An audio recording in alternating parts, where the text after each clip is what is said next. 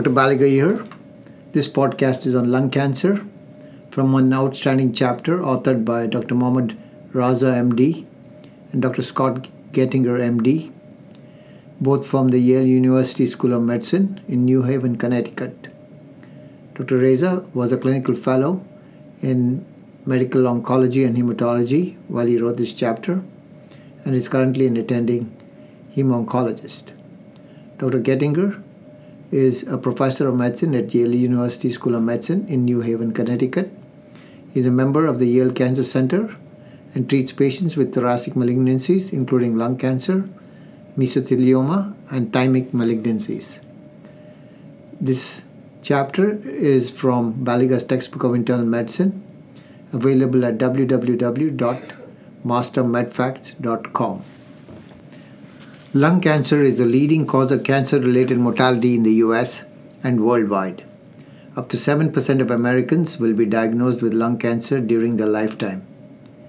In 2012, an estimated 226,160 individuals, of whom 51.5% were men and 48.5% were women, were diagnosed with lung cancer in the US, and 160,340 people died from this disease.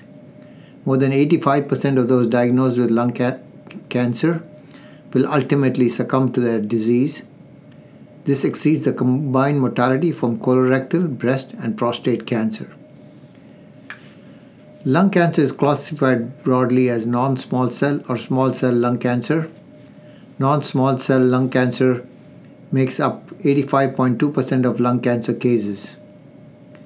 By non-small cell lung cancer histology, adenocarcinoma represents 39.2% of the cases, squamous cell carcinoma 20.8%, large cell carcinoma 2.9%, and other non-specified and specified non-small cell lung carcinoma subtypes account for 22.4% of the cases. Small cell lung cancer accounts for 13.7% of lung cancer cases, with the remaining 1.1% of the cases representing unspecified malignancies, sarcoma, and melanoma.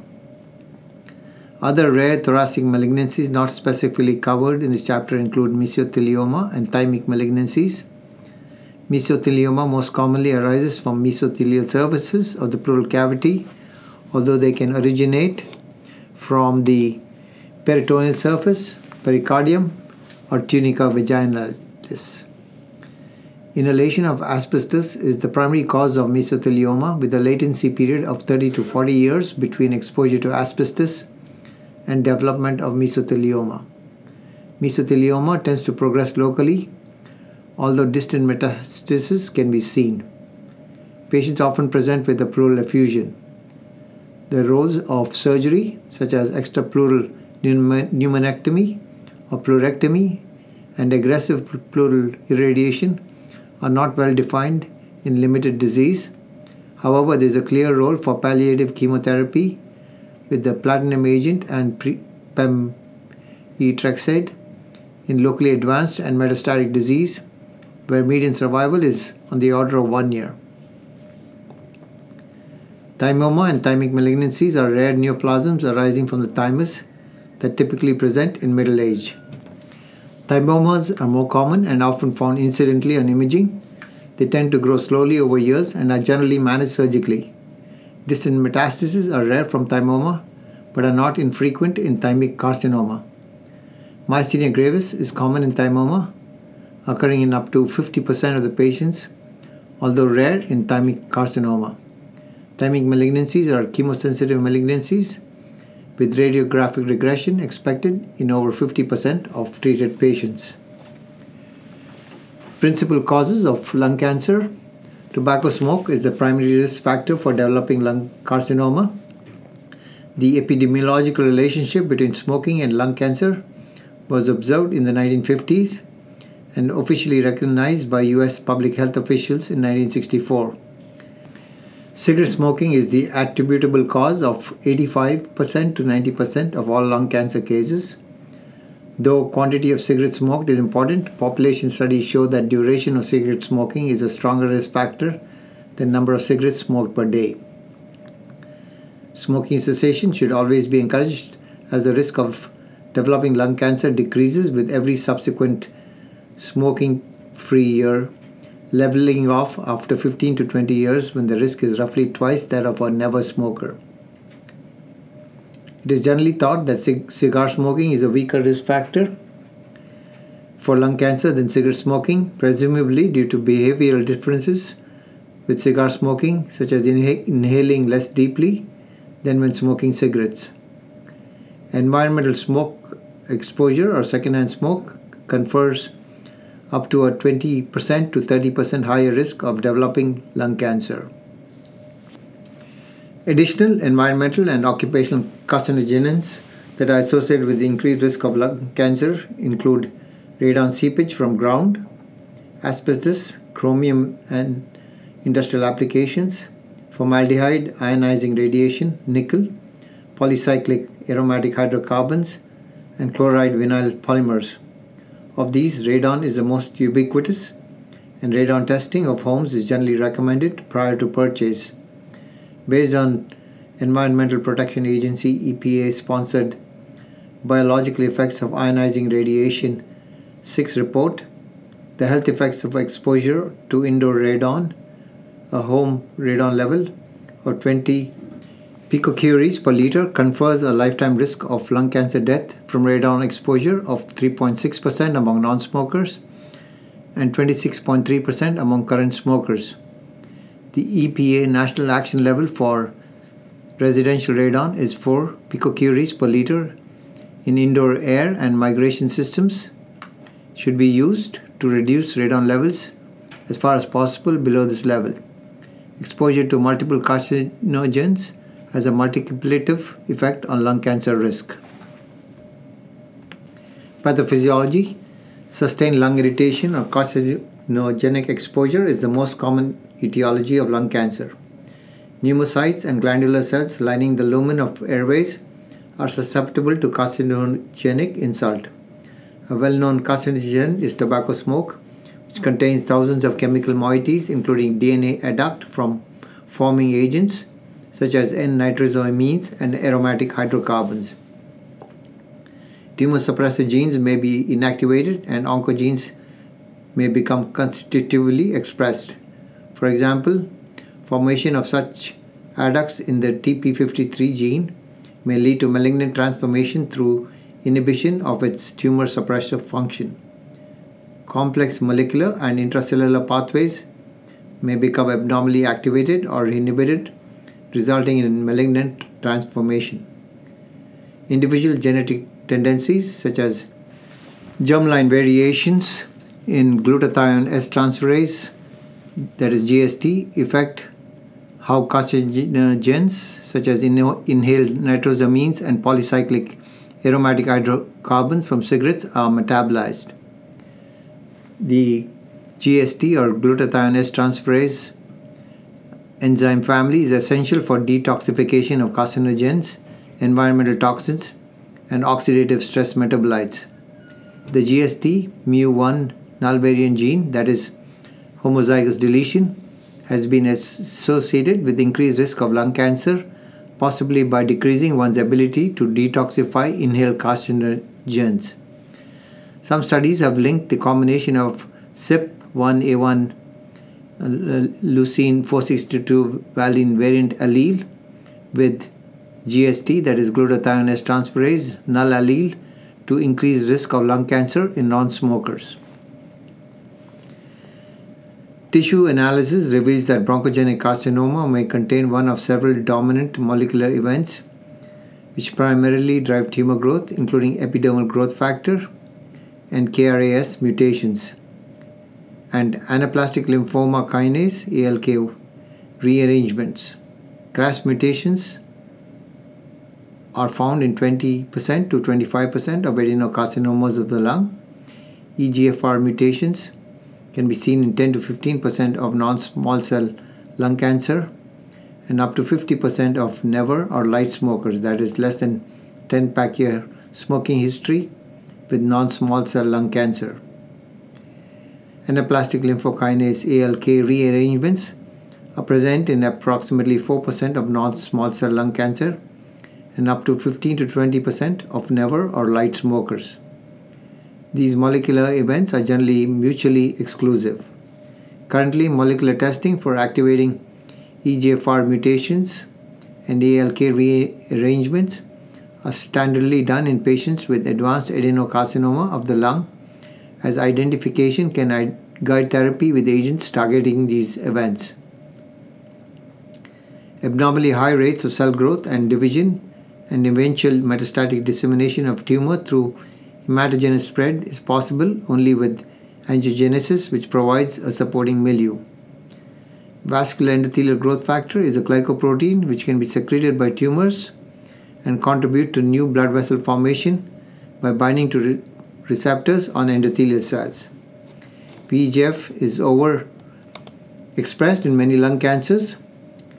Bevacizumab, a VEGF antibody, is currently approved in the first-line treatment of patients with advanced non-small cell lung cancer based on improvement in survival when added to standard chemotherapy.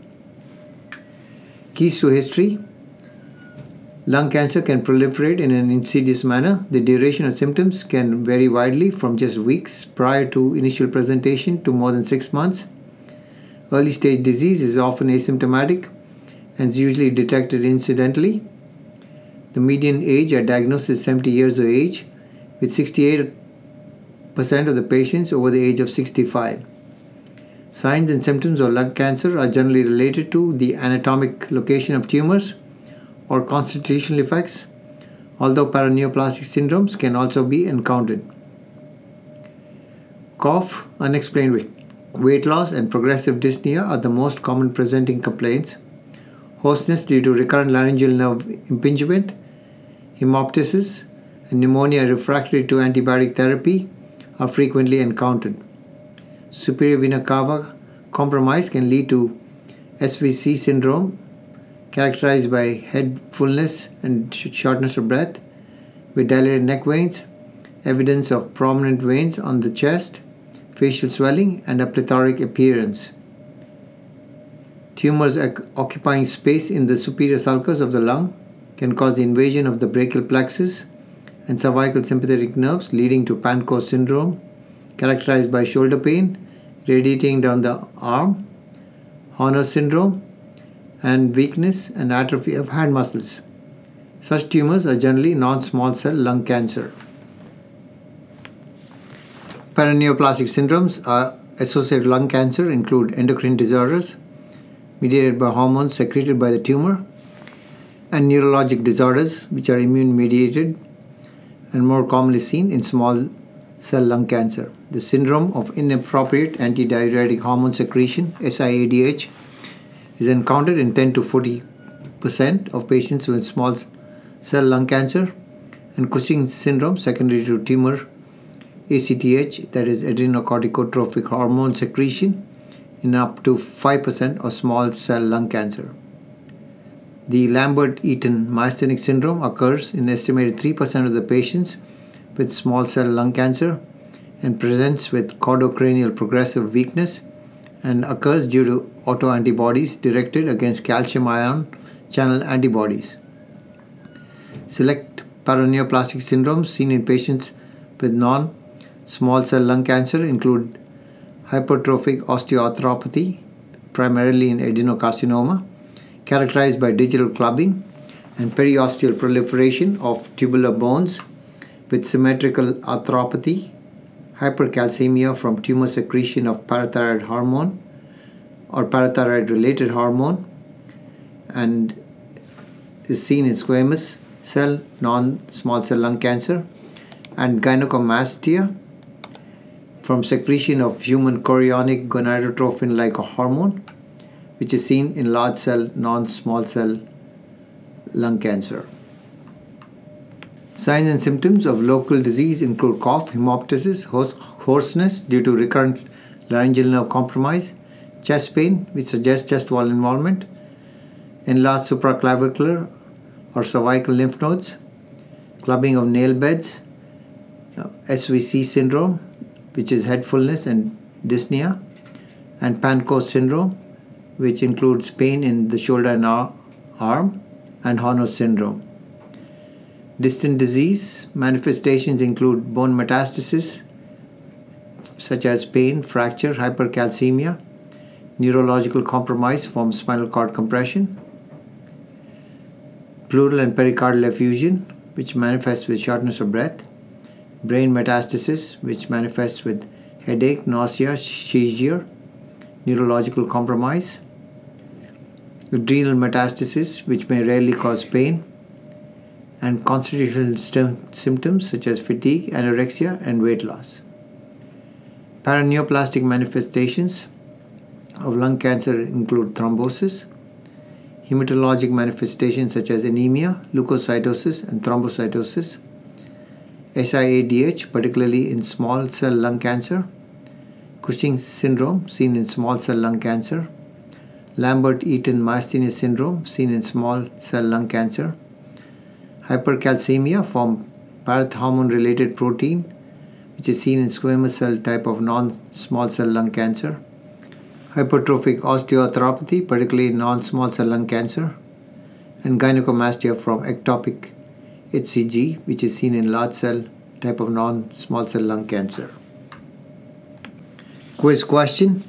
A 55-year-old man with a history of pulmonary histoplasmosis successfully treated 10 years ago, and a 30-year smoking history is followed for a right lower lobe nodule. CT scan of the chest shows the nodule, which was 1 centimeter in size 6 months ago and is now 3 centimeters in size. There are no other pulmonary lesions seen on the scan. The patient does not have a cough, hemoptysis, or hypercalcemia. Which of the following is the most appropriate next diagnostic step? A. Continue observation, but with chest x-rays every 6 months to limit exposure to radiation. B. Continue observation with chest CT scans every 6 months. C. Obtain a biopsy of the nodule. D. Restart therapy for histoplasmosis, as this is the most likely cause of the growing nodule. And E. Check a parathormone-related protein level. If this is negative, no further diagnostic testing is indicated. And the answer is 1C, that is to obtain a biopsy of the lesion. For pulmonary nodules larger than 1 centimeter with a doubling time less than 6 to 12 months, biopsy should be obtained to rule out malignancies. This is especially important for patients with extensive current or past smoking history. A reasonable period of observation has already demonstrated the nodule to be increasing in size. Chest x-rays do not provide enough precision for tracking known suspicious lung nodules. Parathormone-related protein can be the mechanism of hypercalcemia in lung cancer, especially in case of squamous cell carcinoma, but is not a screening test for lung cancer. This is first of a series of podcasts on lung cancer from a chapter authored by Dr. Scott Gettinger, MD, professor at Yale University School of Medicine, and Dr. Mohammad Reza, who was a fellow at that time at Yale University. This podcast is derived from a chapter in Paliga's textbook of internal medicine with 1480 multiple choice questions available at www.mastermedfacts.com.